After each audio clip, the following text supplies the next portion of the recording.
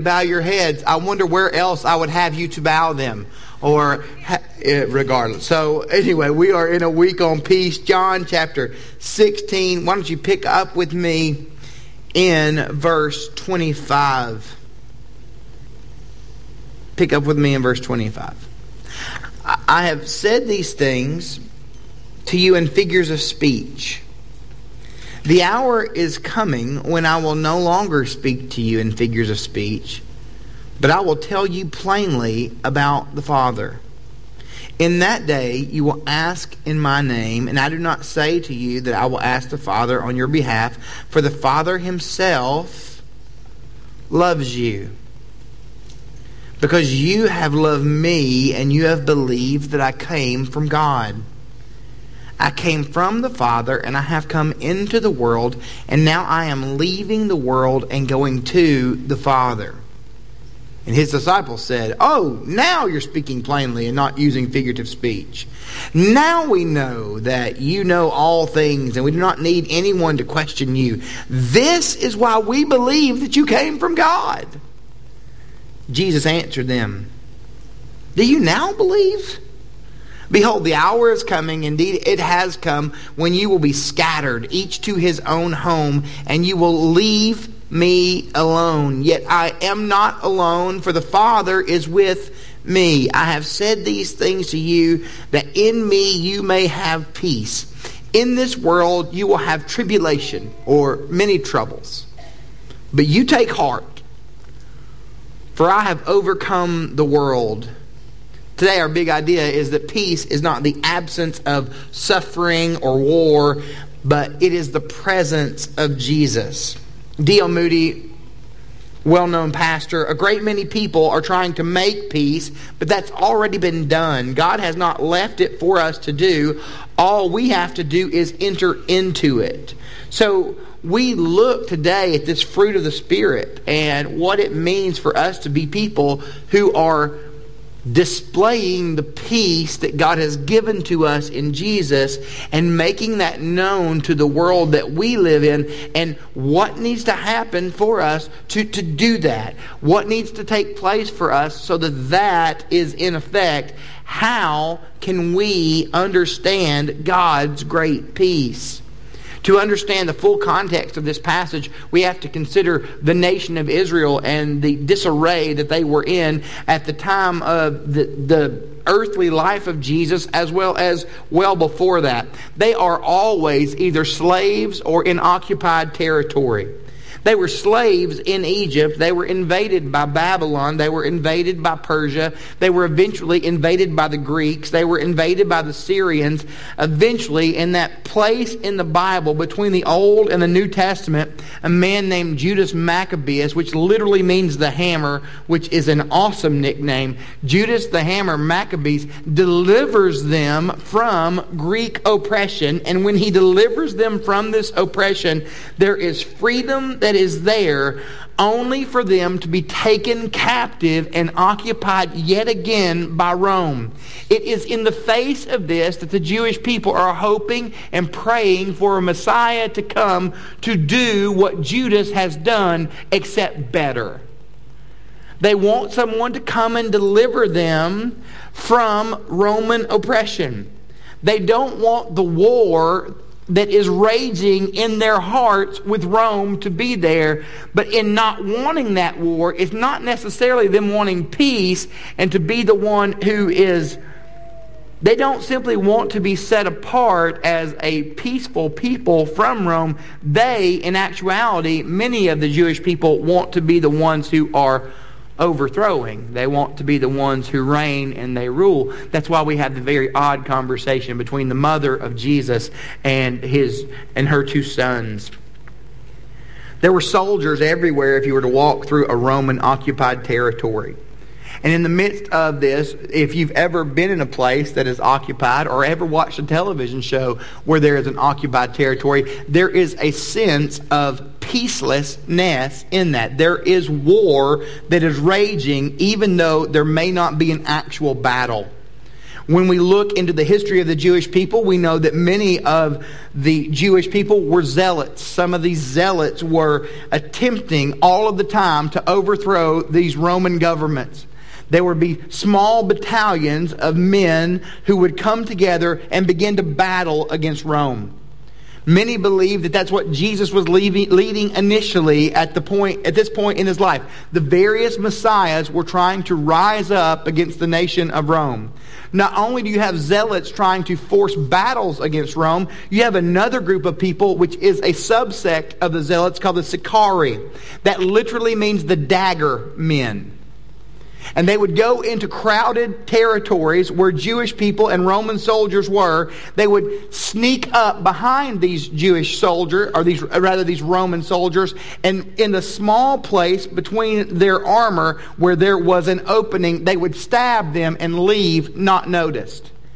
The world that Jesus lived in was an incredibly terrible place. There was tension everywhere. And so for all of us who think that the world is just much worse, that is not true, because the problem has never been our outward action. It's always been the hearts of men and women.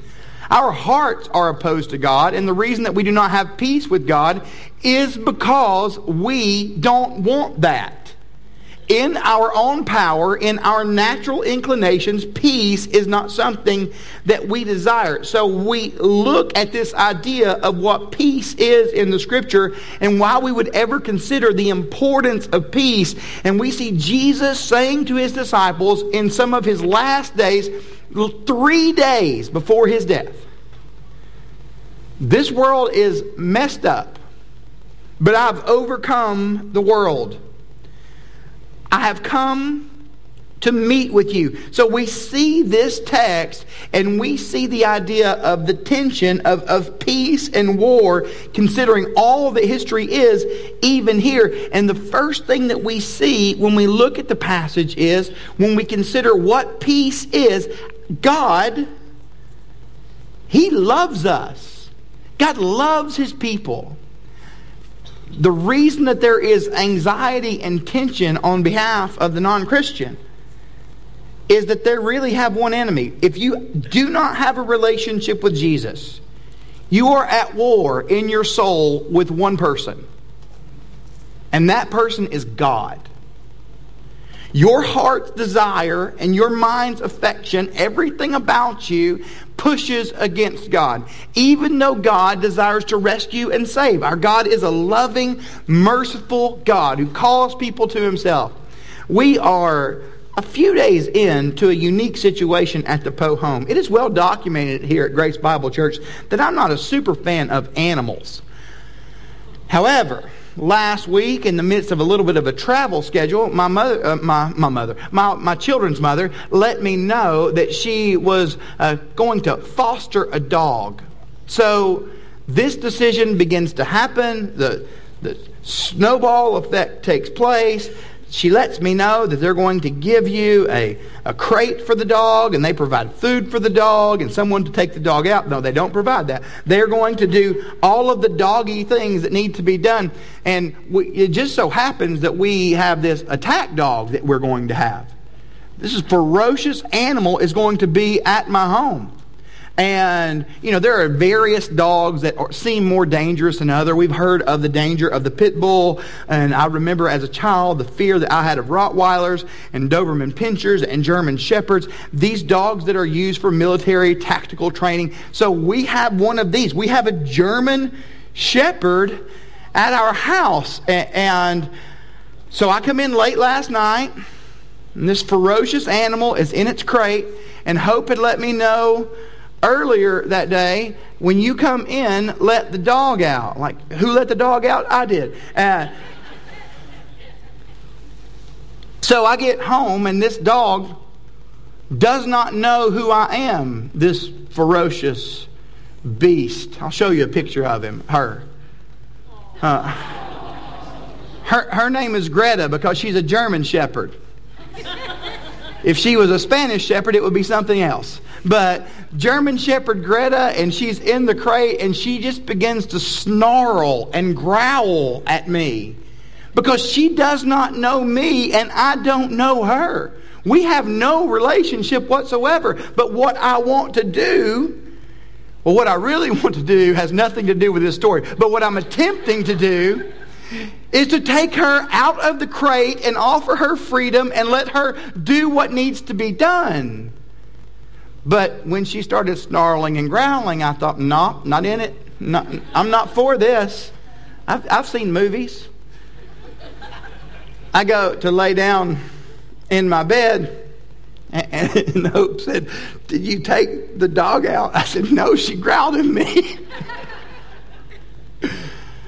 Not welcoming. When we read through the idea of God and who He is, we are at war with God because we don't want what He offers. We don't want to know that God loves us. We don't want to bask in that. We don't want to be part of that. Notice again what this text says. Jesus comes at them. We're going to break down this figures of speech thing in just a moment. I've said these things to you in figures of speech. The hour is coming when I will no longer speak to you in figures of speech, but will tell you plainly about the Father. Plain speak coming here. You will ask me in my name, and I do not say to you that I will ask the Father on your behalf. You, through me, Jesus says, get to realize that God the Father loves you. In Jesus, God has offered us freedom from the war that we have with Him. He has offered release from the anxiety that the brokenness of our world has on us. Because of what sin is, every single one of us are at war with God apart from Jesus. Now, I understand that we love to look at our friends and neighbors and colleagues and people that we know really well who have no relationship with Jesus, and we begin to understand who they are based on their intention and their attitude toward us. To understand the spiritual condition of our neighbors and those who do not know Jesus, we cannot look at their intention and attitude toward us. We have to examine what is their intention and attitude toward God apart from Jesus. And that is to be at war with Him. A war of ignorance, a war of overlooking, a war of short-sightedness in regard to who God is, a war of reluctance to respond. So we see that as believers in Jesus, God has offered us something. We have peace with God because our Father loves us. And that's a love that extends beyond you and it extends beyond me. It's Father's Day weekend, and look, these Hallmark holidays, they kind of throw curveballs for people, and you know exactly what I'm talking about Hallmark holidays. We have Father's Day and we have Valentine's Day, and we expect preachers to preach on all of these greeting cards. But you've got this right here. And one thing that we find with many pastors is when we preach these texts, or when we preach through the Bible about holidays like today that are nowhere in the Bible, you'll hear a pastor stand up and he will talk about the fathers, and he preaches this gospel-less sermon, one guy says. And gospel-less sermon is basically this. It's me telling you as men, would you just stop being terrible as a dad? That's a horrible way to approach any of this. We lead into the idea of what it means to be a father because of the great love that God has for us. And I'll be truthful with you. By and large, you walk in, and I spend time with a good many of you. You love your children. You want to be with your children. You want to care for your children. You have affection for your children. Alder, you care for your children, even the bad ones. Alder walked into my office this morning. And when he walked into my office, he said, "Can I have your water, Dads?" Like he's seeing double. We're going to get his eyes checked. "Can I have your water, Dads?" And I said, "You want a sip?" He said, "No, I just want the whole." Awesome, you hooligan. Get out of here. So But I gave him the water because I love him. I love him. Oh, thank God I do.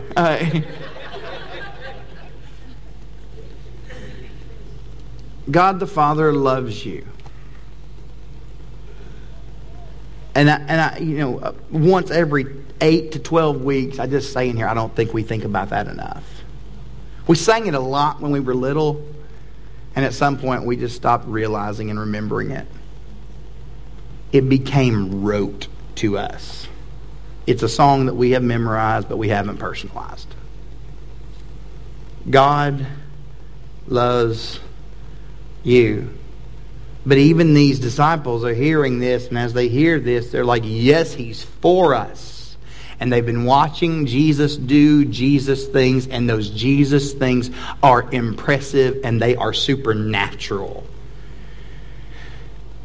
The next thing we see is in 29 through 32, how that plays into their understanding of Jesus' role in light of their war with Rome. Because while those who do not believe in Jesus, have one enemy, we as followers of Jesus have multiple. And those can be best summarized by breaking down, wicca, Ephesians chapter 2, verses 1 through 3, where it shows us what those are. That the great enemies of Christianity, if we were to categorize them, are the world, the flesh, and the devil. The world, the flesh, and the devil. Definition. The definition of the world. Believing the here and now, this world, is all that matters. The flesh. The flesh in each of us is the selfish part of us that wants to be God because we believe that we know better. The devil. He is a supernatural being, in charge of other supernatural beings called demons, actively at work in the fallen world in which we live. And all three of these enemies of Christians, all three of these things that are at war with me and with you, have one desire. And that is to eradicate and destroy the peace that God has offered us in Jesus. Think about how they work on something as simple as the ads that pop up on your social media like Facebook or on Instagram.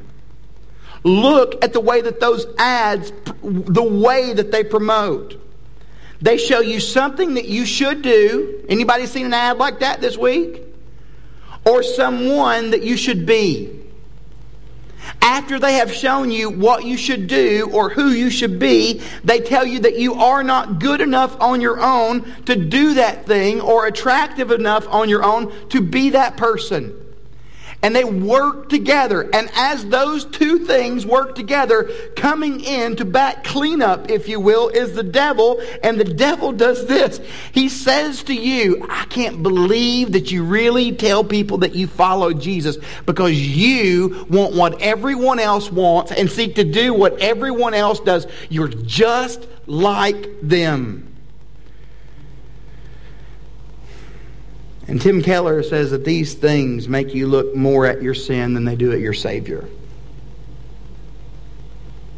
The disciples, though, it plays out for them in that way. Verse 29, all his disciples said, now you are speaking... That's got to be an ESV edition. Now you are speaking plainly and not using figurative speech. Now we know that you know all things and do not need anyone to question you. This is why we believe that you came from God. How arrogant is that? This is why we believe that you came from God. Because you're talking plainly to us. I like that his plain speak is what got them over the edge. Do you realize what Jesus has done up to this point that should make you think that he's God? Let me give you some examples. This is not an exhaustive list. A couple of things. He has walked on water. He has calmed the sea. He has fed 20,000 people. He has healed a blind man. He has healed lepers. He has healed lame men. He has raised a dead man to life. Do you know what this is saying about them? When you tie what we see in our first point to what we see in this second point, it's showing us this about the disciples. When Jesus says that God loves them, their interpretation of that is that God is going to do exactly what they want him to do. They still think this is about a violent military kingdom. And they don't get it. They have attached themselves to a Superman, and they are ready to see what Superman can do if they unleash him. They are attempting to control God. The world, the flesh, and the devil, when they begin to work in our hearts, that's exactly what they cause us to attempt to do. D.A. Carson, Canadian theologian, says, no misunderstanding is more pathetic, I love that word, than the one that thinks it does not actually exist. Jesus, now we get it, but they don't get it. Misunderstanding regarding their enemies. The misunderstandings would be this. These disciples look at the world, and their misunderstanding is, with Jesus, we will overthrow Rome right now. Their misunderstanding of the flesh, we will use God to get what we want. Their misunderstanding of the devil is not as obvious here, but we know it is in the same vein that Peter is told by Jesus, get behind me, Satan. This desire to make God do what they want him to do and for God to be what they want him to be. Isn't that what most of us want? Let's just not... Look, we're not going to war with Rome anytime soon, but think about another situation in the Bible where there is a lack of peace. You've got those sisters, Mary and Martha. You've probably heard of them. I have a working theory on them that I like to drop on people from time to time. But here is what we find. They lack peace too. In the story of Mary and Martha, you have one sister, Martha, wanting Jesus to do exactly what she wants him to do and control the other sister. Jesus, would you just make her listen? We like to try to control Jesus. And Jesus points out the obvious flaw in her and says that you were anxious. Anxiety being the opposite of peace. And that anxiety, the word used in the New Testament for anxiety is split into pieces. To not have peace is to allow the world to split us into pieces. I'm preaching to the choir right now. Because I'm preaching to me. One of the greatest struggles in my life is anxiety. To be divided and split into pieces. A lack of peace and understanding as to who Jesus is will do exactly that. Because we want him to do exactly what we would have him to do because we know better than him. That's not a savior, that's a pet. And far too many Christians are allowing the world, their flesh, and the devil to treat Jesus as a pet. That's a bad pet to have. The disciples wanted to overthrow Rome. And Martha wants Jesus to make her sister help make the butter beans. What way are you trying to control Jesus? What is the thing for you? Hopefully you see the thing for you will eventually submit to this scriptural truth. That our victory is Jesus. We've heard an old story of a Savior come from glory. I have said these things to you, that in me you may have peace. In this world you will have many troubles.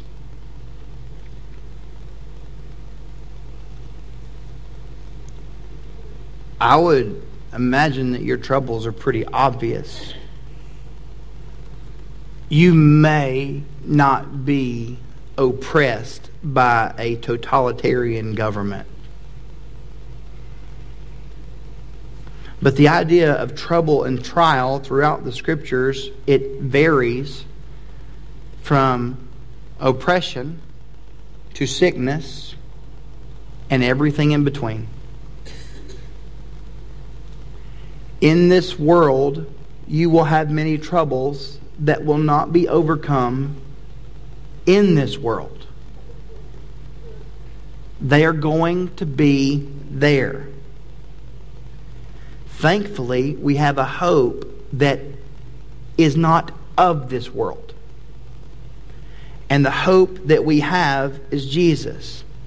The hope that we have in Jesus is the exact opposite of war and anxiety. Because when we look at this text and consider what they're walking through in the physical sense of what peace is, the opposite is war. For us, we are at war with everything stressful, everything tense that this world brings to us. Worry comes from listening to our hearts. Peace comes for us when we begin to tell ourselves that our identity is not in what's coming from us, but who has come to rescue us. Do you see the way that Jesus flips this in this passage?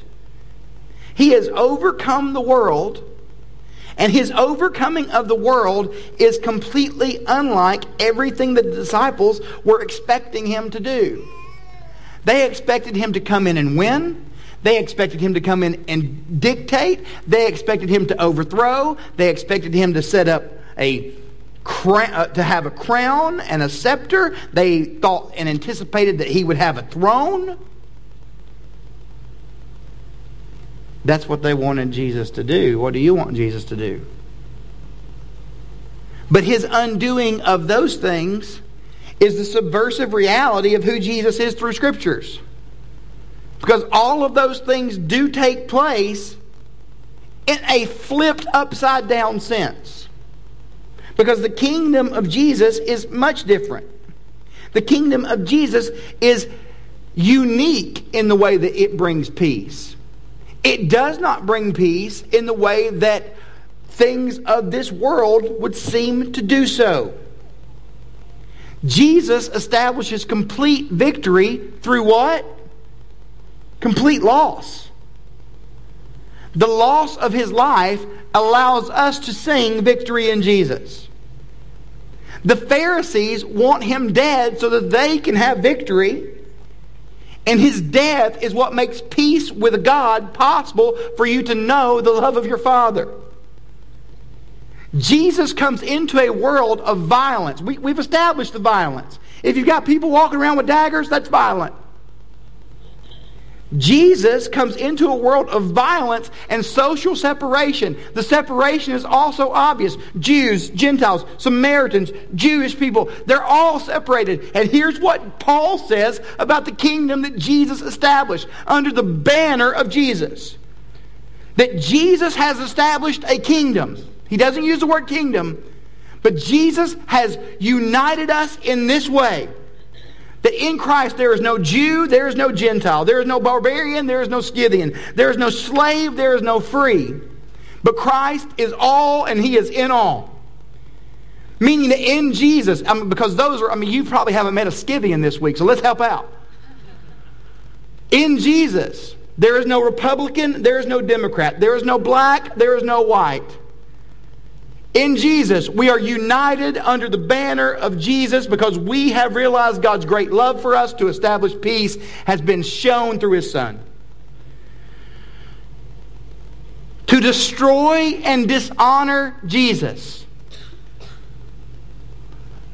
the Roman government, they get a robe and a crown of thorns and a throne for him, the cross. And that is exactly how Jesus establishes his kingdom. In this world you will have many troubles, but I have come that you may have peace. Take heart. I have overcome the world. The death of Jesus in our place so that we could have peace. And not just have it, but display it through sacrificial, selfless demonstration. Living in this world and realizing that this world is not all that matters. The people of God, empowered by God for the purposes of God. Would you pray with me this morning? Heads bowed.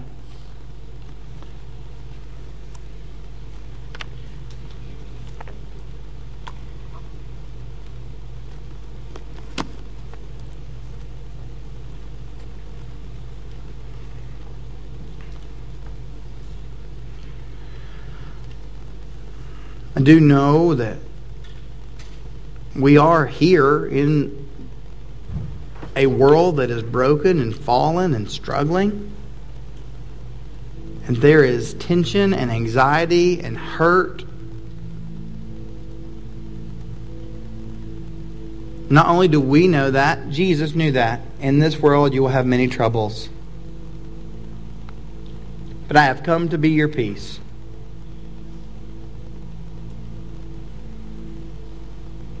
The idea of resting, the idea of staying, the idea of being sustained.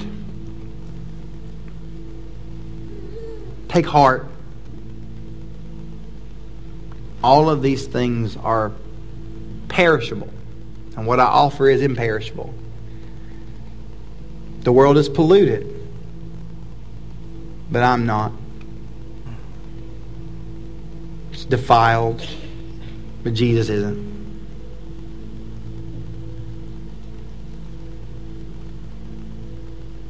What if this week we looked a little bit more like people who trust Him? Meeting the practical needs of those around us who are hurting. Not allowing anxiety to divide and destroy and pull us apart.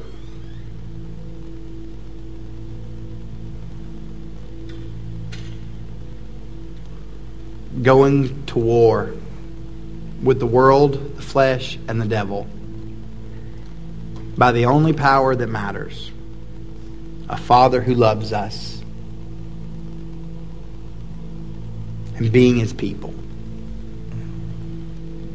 If you need me, I'm going to be in the back right-hand corner of this room.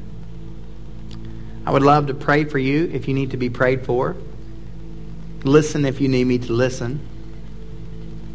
If you've never placed your faith in Christ, then again, God saying that He loves you in this text, it's a simple way of Him calling to you, saying that you need Him. And let he who has ears or she who has ears hear. Yeah. The call of God to give peace to those who are without it, and to remind those who live in His peace of the value of it in the day-to-day. We ask this, Jesus, all of it, in your powerful name.